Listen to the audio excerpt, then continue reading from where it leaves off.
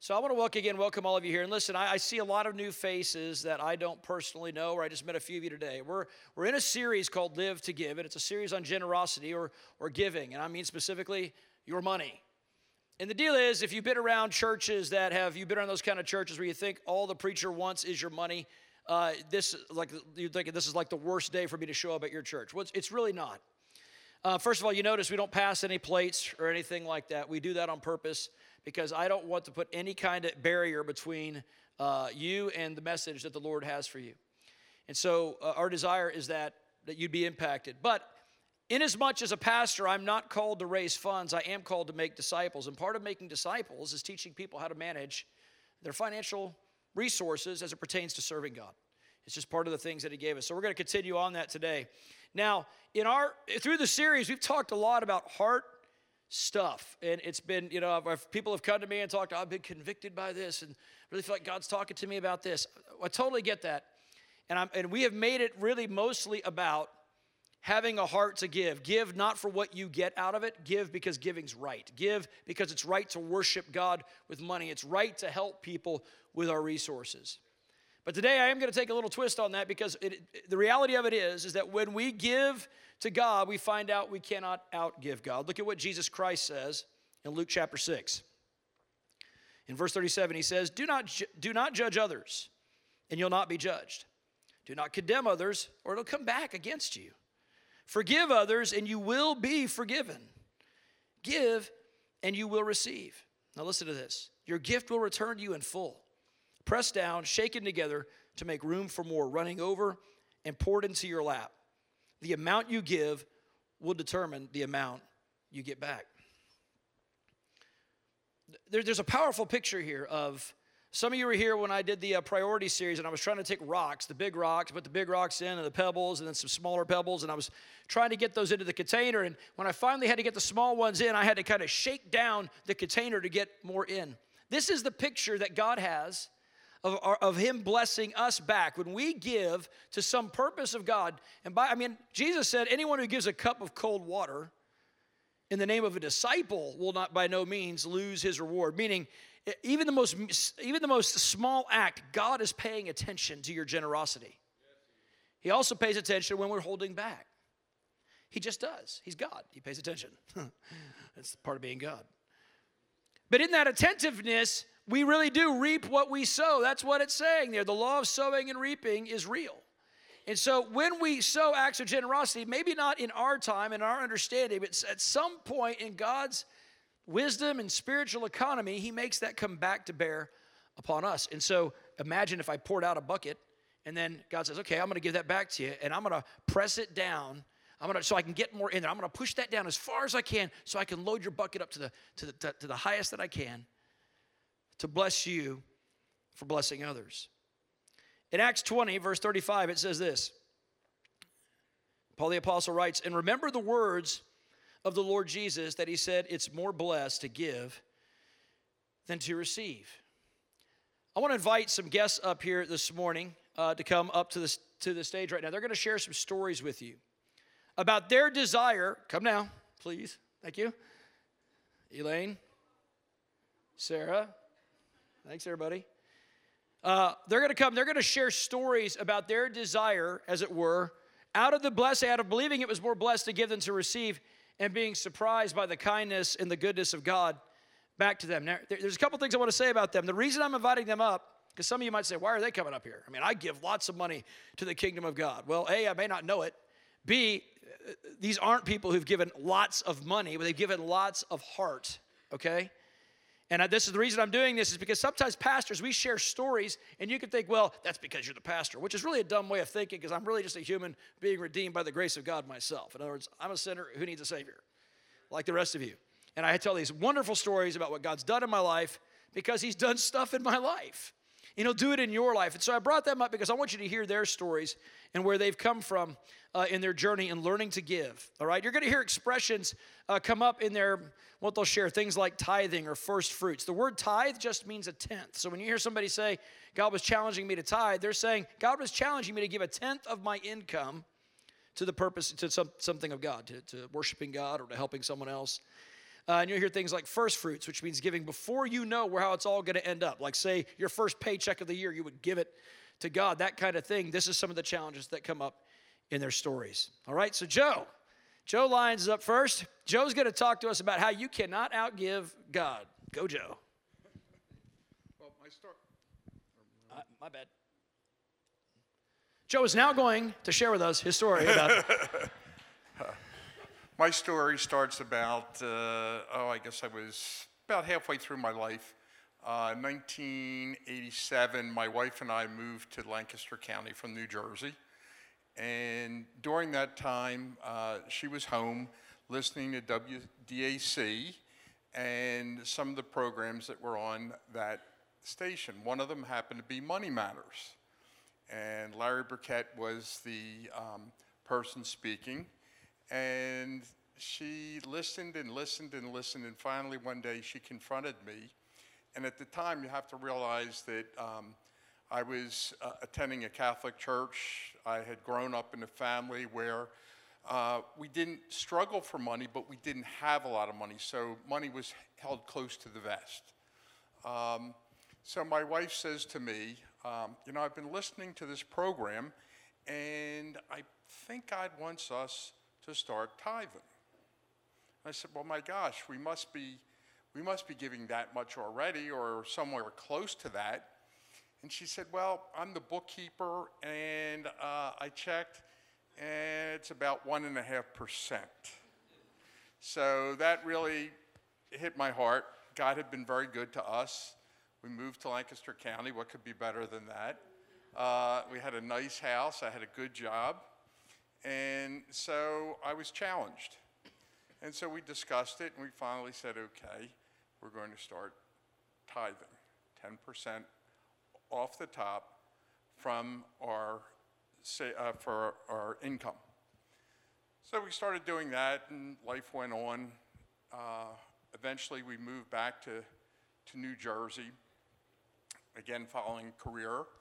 And so I'm working at this place, and all along my family had always talked about trusting your employer to provide for you, your income, benefits, and so on.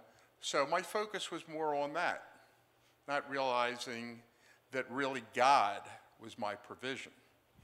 So anyway, after 10 months on the job, I was asked to leave. And so in leaving, I felt very uneasy.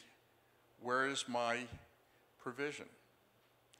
And what I found out was that God was my provision. During that year, the next year, I did not have a real job. I did whatever was put before me. And at the end of that year, when I did my income tax, I found out that my income was almost the same as the prior year when I was employed. So I realized where my source was and my focus. Fast forward to about a year and a half ago. I'm working back. We moved back to Lancaster County. I'm working at a facility not too far from here. And I come into a meeting with two folks that one of them, a very, very good friend who was the big boss, and another gentleman who was someone I knew very well. And so we were having this little meeting at a restaurant, and I could see something was up. And they were him-hawing around. And I said, guys, tell me what's going on. Because I was suspicious. And they said, we have to ask you to leave. Lots of downsizing and obviously looking to bring cost in control. And I said, okay, because I wasn't surprised and I wasn't worried because God had always been my provision. So, they're all sad-faced and everything because they're friends of mine. I said, hey, guys, don't worry about it. It'll be fine. So fast forward about a year after that, that was June of last year to now, So I told him, I said, just tell everybody I'm retiring, because I was very close to retirement age. That way, they saved face. It didn't upset the whole environment. And I was thinking about doing it anyway. I was actually thinking about retiring or leaving. So this all transpired, and so now we're here today. I'm here to tell you today that God is my provision, that although I'm retired, my income this year will be more than it was the previous year without any true job, but just because God's good to me, and his mercy is greater than I could ever imagine. That's awesome. Thanks, Joe. Listen, Joe referenced repetitively this idea of God being his provision or being his source. If this concept's new to you and you want to understand that more in depth, in the first message in the series, you can go to our website at lifewaychurch.life at the media tab and check that out. And it's the message called Check Your Heart, where I dive into that. I think it's really important to understand that what he was getting at, it was challenging when they were given 1.5% of their income to just by faith jump to 10%. It's a declaration that God can make my 90% go further than my 100% because my money is not actually my source. My money's a resource. My job's a resource. God is the source. And if my resources dry up, God can give me a new resource because it's not about the resources. It's about the source of the resource. Does that make sense? Yes. That's what he was getting at there, all right? Elaine, tell us your story about how you cannot outgive God. Okay, so, well, it's kind of ironic. I'm on my cane today because I moved from one house to the other, and I actually hurt myself in the process of moving. But I have moved in 25 years, I moved 52 times. And at 52, so this move, I don't even know if it would have been number 60 or what. So at any rate, because we moved 52 times, it was because my husband, that I was married to for 25 years, became very mentally ill. He was paranoid schizophrenic. He had psychotic breaks. And back in that day, I didn't know anything about mental illness. And I was raised in an upper middle class California family. I had a good life. And so what ensued then was him self-medicating, becoming an alcoholic, becoming violent, doing prescription drugs, abusing them, and also drugs off the streets. And I had 6 children in the midst of all of this. And we spent 25 years in domestic violence and mental illness. And what that life does is it takes you to a place of poverty to where we were in the dirt. Sometimes my children didn't have food to eat. They had very little clothing. But in the midst of all of those 25 years, I was a believer when I was 21. My mother raised me in a Baptist church, and I knew about giving. But not only that, I loved Jesus, and I believed the Bible. No matter what my circumstances were, I believed he was real and true, and he was going to see us through. So at all times, I always knew to tithe and to give. And not all the time did I have 10%, but when I had it, I gave it. And some of it looked like sometimes I would just go to our car because we were homeless many times. And that's back in the day when you used cash and you got change. So there would be... Those are the good old days. There was in the console, you'd throw your pennies, and then they would get all coated over with the Coke that dripped on them and stuff like that. I would take money in and wash it. I laundered money. So... I don't know where that came from. Yeah, take that out of the recording, okay? Please. Yeah, thanks. But even if I had a handful of change, I had promised myself when that offering plate went past me. No matter what my circumstance, I would always give something in that offering plate. And one time it was 2 pennies.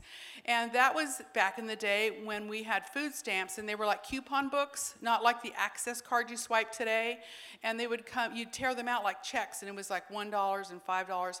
And I would tear out a $1 and take it to the store and buy a 5-cent package of Kool-Aid and get 95 cents change back. And I would even give out of that. So just to say that I had a heart of giving even in my circumstance because I just knew it was right. I knew that I loved the Lord. And so in that domestic violence and so forth, there came a day that I had to run with my children, that he had 3 counts of attempted homicide to hurt us. And this is my daughter standing here with me. And so she was a part of all of that. So at any rate, I came to Lebanon, and I landed on 10th and Lehman Street. And I was raised in an upper middle class family in California, but I landed on 10th and Lehman, and you all know that's where the drug center is, the Four Corners there. Even I talked to somebody that's still the Four Corners for drugs there on 10th and Lehman. And life went from bad to worse because my boys then went to the gangs. 2 of my boys went to the gangs. They began to take drugs, deal drugs, do jail time, went to prison. So my life was continuing to come unraveled, but I continued to give, even though I was working 3 jobs at a time. I had no education. So I called my mother.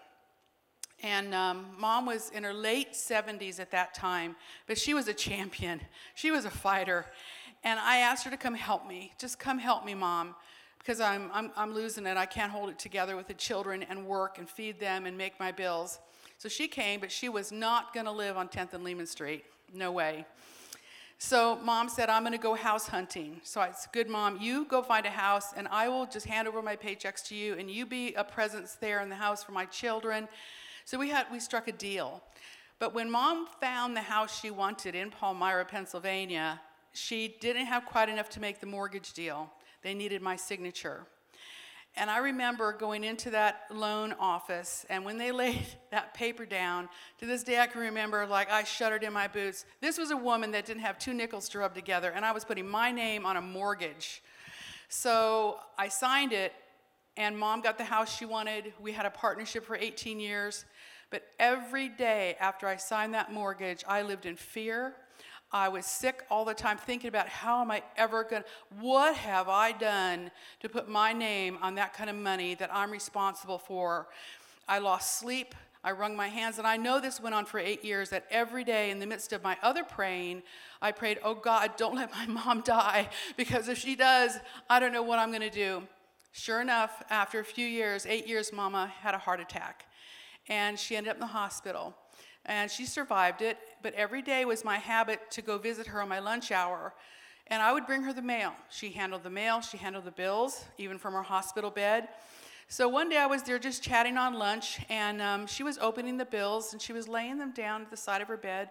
Finally, it came time for me to leave, and she said, Elaine, I want you to do me a favor. I said, sure, Mom, anything, what do you want? I thought she might want me to bring her a burger or something. And she handed me those 3 envelopes, and she said, I want you to go deposit this in the bank, which was across the street and 2 blocks down. And I took a look at it, and it was $120,000 to go deposit in one day, in one instant. And then she said to me, I want you to pay the house off. So I looked at my mom, and I said, I think I can do that. So I went over there and I went to the bank and paid the house off. And you know, from that day forward, talk about my faith in God changing, that I had all these reasons never to doubt him. But I spent 8 years of my life fretting, losing sleep, sick to my stomach, doubting the Lord, even while I'm praying. What have I done to sign on for that when he knew it was a provision, and he knew all along that he was going to come up with $120,000 in a day and pay my house off? Wow.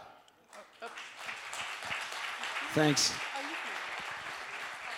Hey, I want to say one thing that, she talked about working 3 jobs or basically doing whatever it took to provide for her family. And you'll notice there's a common story that you're going to hear through each one of these stories, that they were willing to do whatever it took. Because I know people, they'll come to me in financial difficulty. They lose their job, but they're unwilling.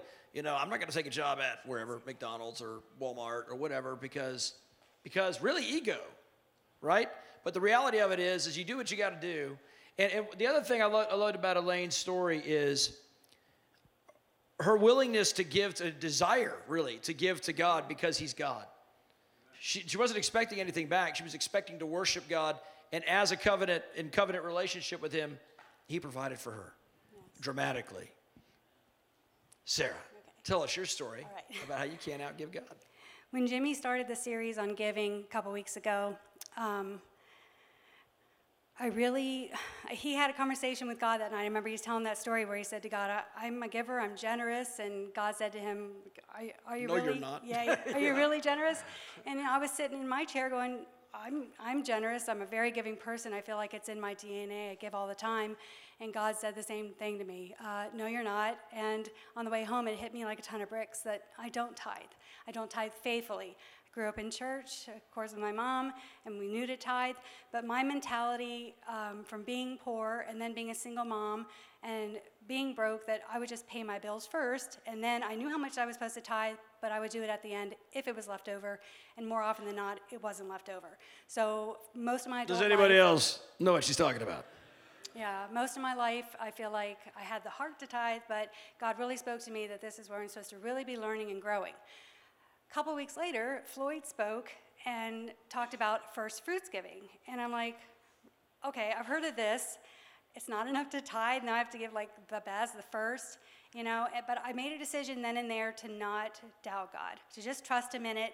And that day I said to God on the way home, I'm going to give every time you ask me to give. And I knew that it was gonna come quick and come fast, and He told me who to give to, how much, and it was like a flood. But I didn't doubt Him. I was just anxious to see, you know, how He would work with that. So I had, the day after I made that decision, I had a lot of little things happening, one blessing after another after another. I had a healing that I never dreamt would happen.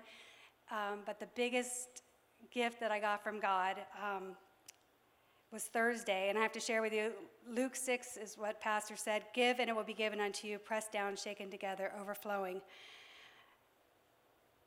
I have to tell a little backstory here of, I was a nurse for 15 years, and it was a long struggle even to become a nurse, you know, being a single mom and no money, but I did it, and thanks to HAC in this area, I got my GED and then CNA and LPN to RN through HAC. So 15 years into nursing, after a series of really like tragic events, I had to stop nursing, and it was just an instantaneous thing, and I did not know what was going to happen with my life. I had to have some spine surgeries, and as I'm recovering from spine surgeries, you know, I did my master's degree online, and I just gave it to God. I thought, if I'm never back in nursing, that's fine, God. I'm just going to humble myself, and I want to learn the lessons that you have for me through this. So I would do whatever jobs I could do, Home Depot greeter, you know, you name it, I did it. And then last year, out of the blue, Good Sam called me and they said, hey, we've had your resume here for a while, and we know you're a nurse, but we need a phlebotomist to draw blood. Is that something you would want to do? And I jumped on it. I said, that would be a fabulous job. I've been doing that for a year. How many think drawing blood's a fabulous job? I love it. I love it. I'm just saying, that's a little vampirical. I'm pretty good at it. You've never heard that, right? No. No, okay. But after a couple months of it being a fabulous job, I realized that my back was actually starting to really hurt and regress from the healing I've had. So I just started saying, God, I'm so grateful for this job. I love this job. Don't take it from me, but I need some help. Isn't there anything out there that you can do for me? But I just stayed faithful. And within days of making that promise to God that I was going to give every time that He asked me to, I got another call out of the blue from Harrisburg Area Community College. And they said, we have no idea how long your resume's been sitting here, but would you still be interested, and would you want to teach? We need an adjunct faculty to teach phlebotomy. And I was all over it. So Thursday I went in, had the interview, and at the end, you know, she said, does this interest you? And I tried to keep like the tears at bay and try not to scream. And she stuck her hand out and said, welcome to the team. So that is something huge that God did for me. He not brought me back. He brought me full circle back to HAC and brought me back to a profession where I can use every experience and education that I have. And then stay here. So you can clap for that, though. That's Yeah. good. Now, No, thank you. there, Clap for God. we were a little time challenged last time, so they're trying to rush through this time. But she had some really important things I want you to hear that we learned in the first message. The first was, you suffered a lot of physical abuse, which caused, tell them a little about the physical complications you had, because it's a bigger deal. This answer's not just, I tithe, God provided a better job. Right. Go ahead. Well, not only were we abused as children, but then, as a lot of people know, you go into abusive relationships because that's all you know. And I was with a fiance in the 90s where I tried to leave, and he tried to kill me. So my neck was broke, my arm, and my back was broke. And it took multiple series of surgeries, radical surgeries, to get me back to where I'm even walking today. I was on a walker for a while. And you were, and specifically, you know, so as she was nursing here, doing the phlebotomy, she would get in pain. Yeah. And so she began to ask God. She started hearing this series. After Floyd talked about first fruit, she began, I'm going to try this. Yeah. And God began to move very quickly. Yes, very quickly. To alter the stuff. So she's saying, God, I'm in pain. I don't know what I'm going to do. She was putting in the applications. They had forgotten. And then all of a sudden this door opens up. Did I understand that right? Honestly, when I left Hack the other day, I'm thinking they have a resume from about 5 years ago, at least, because it hit me. Who keeps those? It hit me when she introduced me to someone else. She said, and she's working on her master's. And I'm like, I've had my master's for 5 years. I didn't even correct her. And I'm like, how long has that resume been sitting there? Till I learned God's lesson. First of all, to trust him in all things, to be completely open for him to rid me of all the garbage that has been in me for so many years of, this isn't just about giving, but I've gone through forgiveness and learning to trust God's plan and his timing. And now God wants me to learn tithing and first fruits giving. All I'm going to say is I challenge you that no one has been there, done that more than you. I have been poorer than the poorest, been a single mom, pinching pennies. I guarantee you when you give, you can't outgive God. Oh, go ahead and finish that story. Press down, shake it forth. Tell them where it goes. Over, and Floyd said, I said it to myself all week, we have a rich daddy. And you know what? My dad did die. He's not here anymore. I have a rich daddy who is... Her Heavenly Father, yes. God. So when we left, she told me what the pay will be, and try not to croak. It was a little more than $11 more an hour I'll be making. 11. Yeah. Okay, one more story from you. Okay. Tell them about, okay, so Jesus said it's more blessed to give than to receive. Tell them about when God challenged you to give to that first person. Or did I miss? Did you already do that? No, I didn't this time. Do it. We had a special speaker, don't remember his name, but he gave us that 21... Luke Weaver. Mm-hmm. The 21-day challenge of loving. And I thought it was cool because I looked down briefly and I'm like, oh, I do all that again. I do all that, I give. Okay, but I'm going to take this challenge and I'm going to do it every day. And it got to the one about giving to a stranger, and I kind of didn't want to do that one. It's a little out of my comfort zone. But I just trusted God, and I was in the Dollar Tree getting my things, and I looked over, and there was a little lady. She looked like a poor soul. She looked depressed. So I just said, when I'm paying for my things, I'm going to pay for hers too.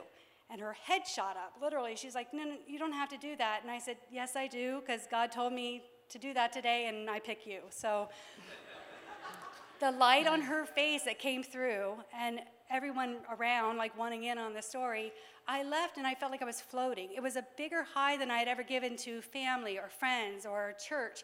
It was just a shot of... No high like giving to a total stranger, right? Yeah, there's nothing like it. So I really want to challenge you today. Please go do that, because it's a gift. It's actually a gift to feel that from God. So good. Let's give it up for all our participants today.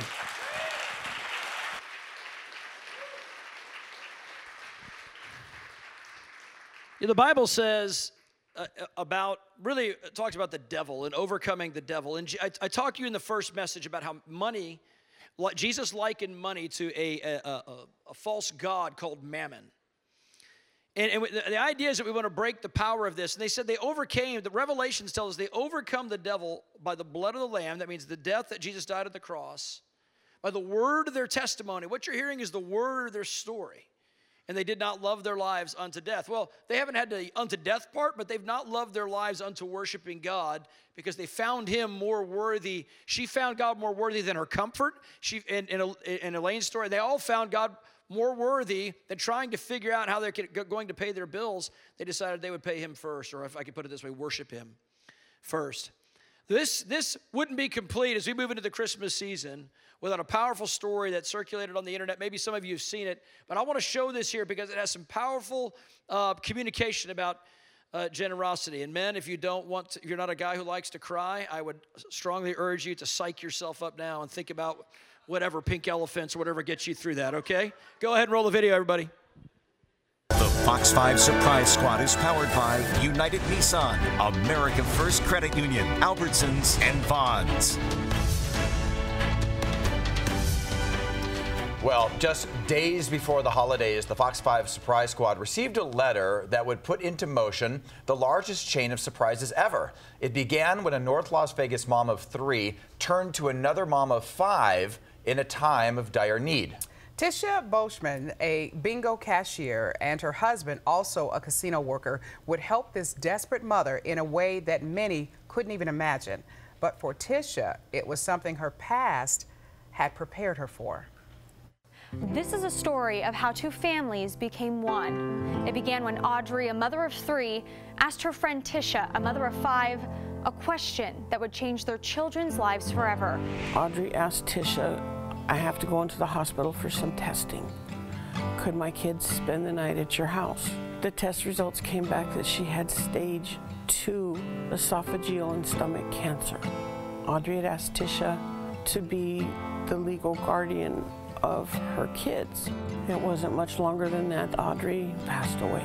I bow down to pray. I try to make the worst seem better. Lord, Something that a lot of people don't know, Tisha was brought up in an orphanage.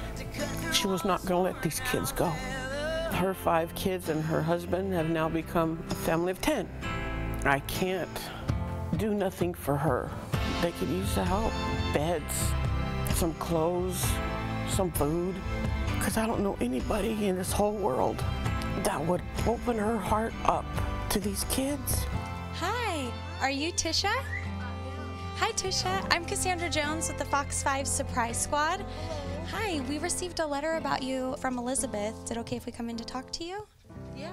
Can you tell me a little bit about what's been going on? On the 22nd of November, my neighbor, she actually passed away. She thought for sure she had another year to live. And now I'm trying to become a foster mom so I can become their mom. So I know you didn't know Audrey that well. What made you so compelled to want to help and take in these children? Because they're kids. I had to go into the foster home, and I don't want them to ever have to deal with anything I had to deal with as a child, because children deserve to be children. They've been through too much. They deserve a loving family and a place to call home. To adopt the kids, Tisha needs to create a real bedroom for Caden and Kendall. My son sleeps here and Audrey's son sleeps here. It was the loft, so I need a wall to close it off to make it a bedroom. This is where Destiny and Miranda sleep. So they're sharing a bed right now. This is Alicia and Morgan's bedroom. Morgan's actually used to sharing the bed with Alicia because every time she slept over, they did this. They actually look like twins. We're still missing one. Well, you're missing 2. Holly, my 17-year-old daughter, sleeps in here. And I know this is kind of a big open space. It's almost like she's sleeping in the kitchen. Yes. And so 7, 1 more. Chad sleeps on the recliners here in the living room. He's been wanting to try to find a roommate and get an apartment. It just never works out. I'm at work a lot, so I would much rather me sleep on it before any of them sleep on it. I can't lose these kids. I might not have had them in my belly, but I have them in my heart. We definitely want to help. Our friends at Rebuilding Together are here, and they're going to be putting up that wall for you. Thank you, guys. This means so much. That is my big goal, is just to make sure that we are a family of 10 forever. All right, Tish, we've got our crew here. We're ready to get your wall up. Stations Casinos has you all taken care of for the rest of the week, and we'll see you in a few days. I thank you guys so much. You guys are definitely a Christmas miracle. So we told this mom that we're just putting up a wall, but in true Surprise Squad fashion, we're doing so much more. We're going to be moving every piece of furniture out of this home so you guys can come in and redo the carpets and paint. Because of our community partners like Ryder Construction and the City of North Las Vegas, we're able to come in here and do about 6 weeks of work in about 3 or 4 days. We're painting the entire inside of replacing closet doors that have been broken, cleaning up the landscaping. We replaced all the carpet upstairs. We're doing everything we can to make this house a home.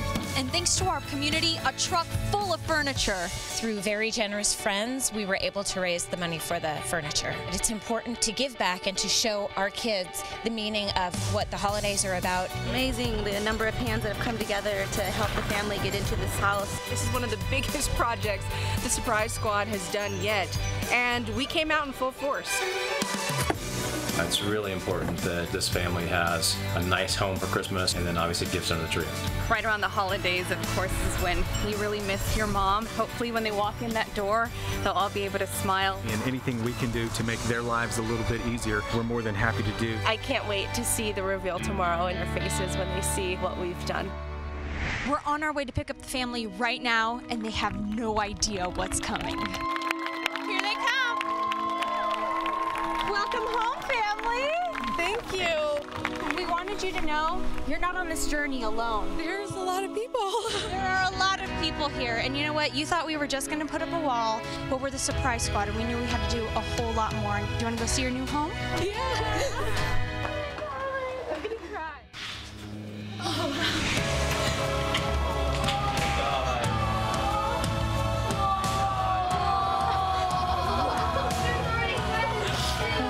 I would have never thunk in a million years my home could look like this.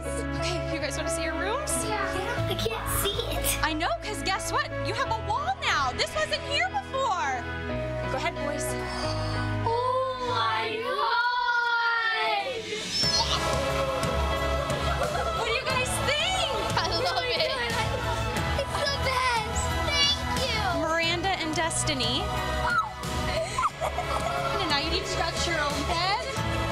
I like it a lot. Alicia and Morgan. This is them. How did you guys do that? Holly's next. This is your own living space. What do you think? It's amazing. I wasn't expecting something like this. Chad, this is where you've been sleeping. We couldn't create a space for you, but we hope that we can help with something that you've been wanting. This is $1,500 to go towards getting your very own apartment. That's amazing. Wow. It's been a transformation. We also want to make sure the house is full of food, so we're providing a year's worth of groceries thanks to our partners, Albertsons and Vaughn's. Oh my God! It's usually hard to figure out how we're gonna get food, and we always do it, but we're not gonna have to stress about that. It's amazing. It's just really overwhelming that somebody would do this for me and for my family. I didn't do anything too special. I did what anybody in my shoes would have done. We have Don Foreman from United Nissan and his family. Our family at United Nissan heard there was one more thing that your new family at 10 needed. No way. Oh my God. It fits 12. Thank you so much. Thank you so much. Oh my God. These kind of things don't really happen. I want to just keep our family of 10 the way that we've always been. We're happy. I love all 8 of them. And as long as they're happy, I'm happy.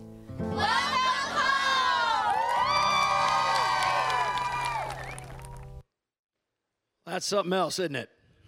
Yeah, that's amazing, actually.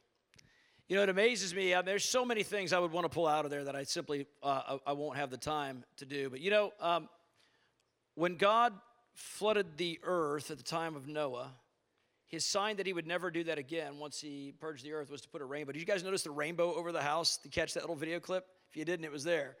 And it's as if God was saying that in the midst of, whether these people know God or not, see, generosity is the nature of God.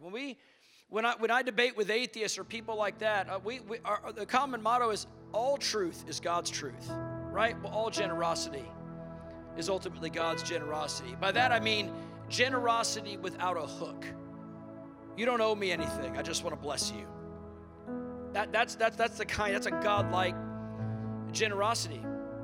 There's so many things that are just powerful, but there was a statement that Tisha made, the mom made. She said this. She said, "I never could have imagined that my house could look or be like this." You know, when I lived, I grew up in a fairly well-to-do home. There's really no excuse for me not to follow God. My parents divorced when I was 16, and it impacted my heart in a powerful way. And I went off into a life of a party lifestyle, alcohol, smoking pot, just getting sexual immorality and all that stuff. I went in the Marine Corps. While I was in the Marine Corps, God got a hold of my life. But I remember as I began to want to follow God, I would toy with it. I would go to churches and I might say a prayer, but I never really surrendered my life to God. And honestly, I know some of you here today, that's where you're at. You're comfortable you're even comfortable being in a church or being around other Christians, and you like to take God on your terms. But see, to follow Jesus, to call someone your Lord means they're calling the shots, not you.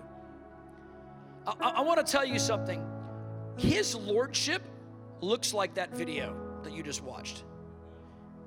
He doesn't take your broken, messed up house called your life and leave it the way he found it. He comes in, he like under promises and over delivers. Hey, we're gonna build a little wall here. I'm gonna renovate your total life. And we come in asking him to build a wall, and he said, if you quit asking me to build a little something in your life and give me your life, I'll make it better than you could have ever imagined. It doesn't mean it will be without hardship. My life has been hard, but my life has always been joy-filled because I sense the nearness of God and the blessing of God on my heart. See, here's the thing. First of all, I'm just amazed at Fox 5, whatever that surprise squad, and that people would do this. Here in Las Vegas, Nevada, a place that's called Sin City, some amazing acts of generosity are happening. But it would be sad for me that if Tisha and her family and her husband received all that blessing and that generosity, but then died and didn't know the one who died for them, the one who gave the most generous act of coming from heaven to earth to die on a cross for our sins, that those believing in him wouldn't perish apart from him but have everlasting life. In other words, you can give all this stuff from flooring and paint and construction work and receive new furniture, a year of food. And you can receive all that, or you could receive a new van. But if you don't receive the vehicle that will carry you into eternal life, you're missing the most important thing. And I believe God wants to, when I think about Christmas, we're about to come into Christmas season, we celebrate the time that God gave the birth of his son, that those believing in him could come into the family. In other words, Jesus was born to die so that we could live and forever with him. Your previous estate apart from God is you won't. It's not automatic. Don't assume, well, I'm a good person. It's not about being good. It's about being separated from life. There's some very good plugs and circuits and things around this facility, you know, that you can plug a vacuum cleaner into, but there's no electricity running to that circuit, right? Even though it's a perfectly good outlet, it's not connected to the power source. Some of you today need to surrender your lives to Jesus. And while you may be a good person, you're not a connected person. Does that make sense? And that connection happens through believing in Jesus Christ. He died for you. He loves you. And he wants to adopt you, just like she wanted to adopt them into her family. I love her statement. Why do you want to do this? You barely do them. Because they're kids. That's why. Well, you know, to God, think about from an eternal being, you could be 80 years old and you are but an infant in your wisdom compared to an eternal God. And when Jesus came from heaven to earth to die on the cross for our sins, I imagine the conversation went something like this. Son, why do you want, Father God talking to Jesus, why do you want to go die for them? Because they're kids. And they need somebody to rescue them. Would you stand to your feet?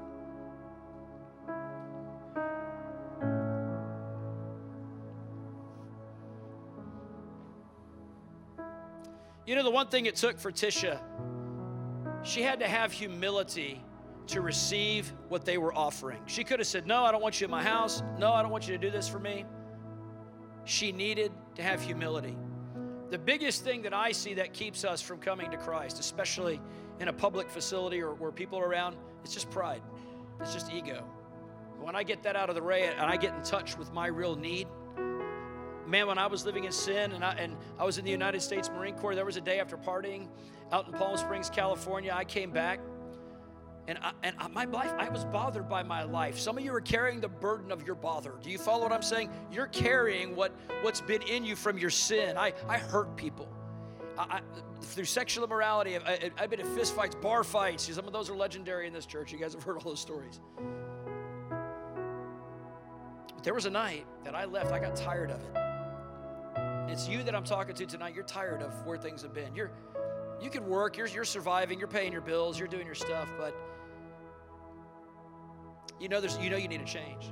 I needed that change. I remembered I came back, I had my friend Todd take me back from the base for partying to our base, and everybody was still out, so I was there alone. And my mom had got converted to Jesus Christ when I was 17, but I didn't want to hear anything she had to say. Some of you moms in here know what I'm talking about. Anyway, my mom kept giving me this living Bible, and I put it in my sea bag. That's the big green bag that we carry to carry all our stuff when you're in the military. It's just it's kind of like your locker that you carry around. And so I went back there, and I remember I opened the Bible and began to read the book of Revelation, and it scared me to death. Put that down. I went to sleep thinking about those things, and I woke up the next day and began to think about my life. And a man who preached to me when I was a young man had said, you know, you need to be born again. And I began to think, born again, what does that mean? Born again would mean to be something new. Just like that house was made new, I need to be made new. And I was thinking about this. I'm smoking a cigarette. I'm having this philosophical conversation in my head. And I'm like, what does that mean? And I thought, well, surely it would mean I'm something different than I have been. And I am worse than I've ever been. That couldn't have been real in my life. I want to be authentic. I want the real deal to happen to me. I said, God, I don't know what it means. I'm smoking a cigarette, praying this prayer. I don't know what it means to be born again, but whatever it is, I want that. Took my last drag off that particular cigarette and put it out. God began to send Christians out of the woodwork to minister to me, and my life went on a transformational journey, not too dissimilar from the house we saw renovated. And just like her, I would say I would never have imagined my life could be what it is today from the perspective of where I was at then. I want to tell you, God can do abundantly above what you can ask, imagine, or think. And He wants to give you an opportunity to do that today, to receive Jesus as Lord of your life. Would you bow your head and close your eyes for just a moment? If you're here today and you're saying, hey, I hear this, I'm touched by the generosity of these people. I'm touched deeper by the generosity of the God who made people. And I want to experience eternal life. You become aware that going to church is not enough. You need to make a covenant with Jesus Christ and make Him Lord of your life. Let Him call the shots. You're willing to hand over the reins, just like she had to hand over her keys and pull out and go away for a week and come back and see what they would do. You're willing to hand over the reins of your life and see what God will do. If you're here today and you're willing to surrender your life to Jesus, I'm asking you to raise your hand high. I won't call you forward. I just want to pray with you. Anybody else? Okay. For the rest of you, for the church, for those who believe in Jesus already, would you pray something like this with me? Say, God, I ask you to forgive me for trying to lead my life, for holding back. I've put a lot of energy on focusing on what I'm giving, but not what I'm holding back. And today I surrender. Jesus, I call you Lord of my life. And I'm asking you to fill me, God, with the Holy Spirit. Fill me with a spirit of generosity. Fill me with the nature of God. And give me grace to live a life that will be pleasing to you and that will impact lives for eternity. In Jesus' name, amen. Let's give God thanks for those who received Christ this morning.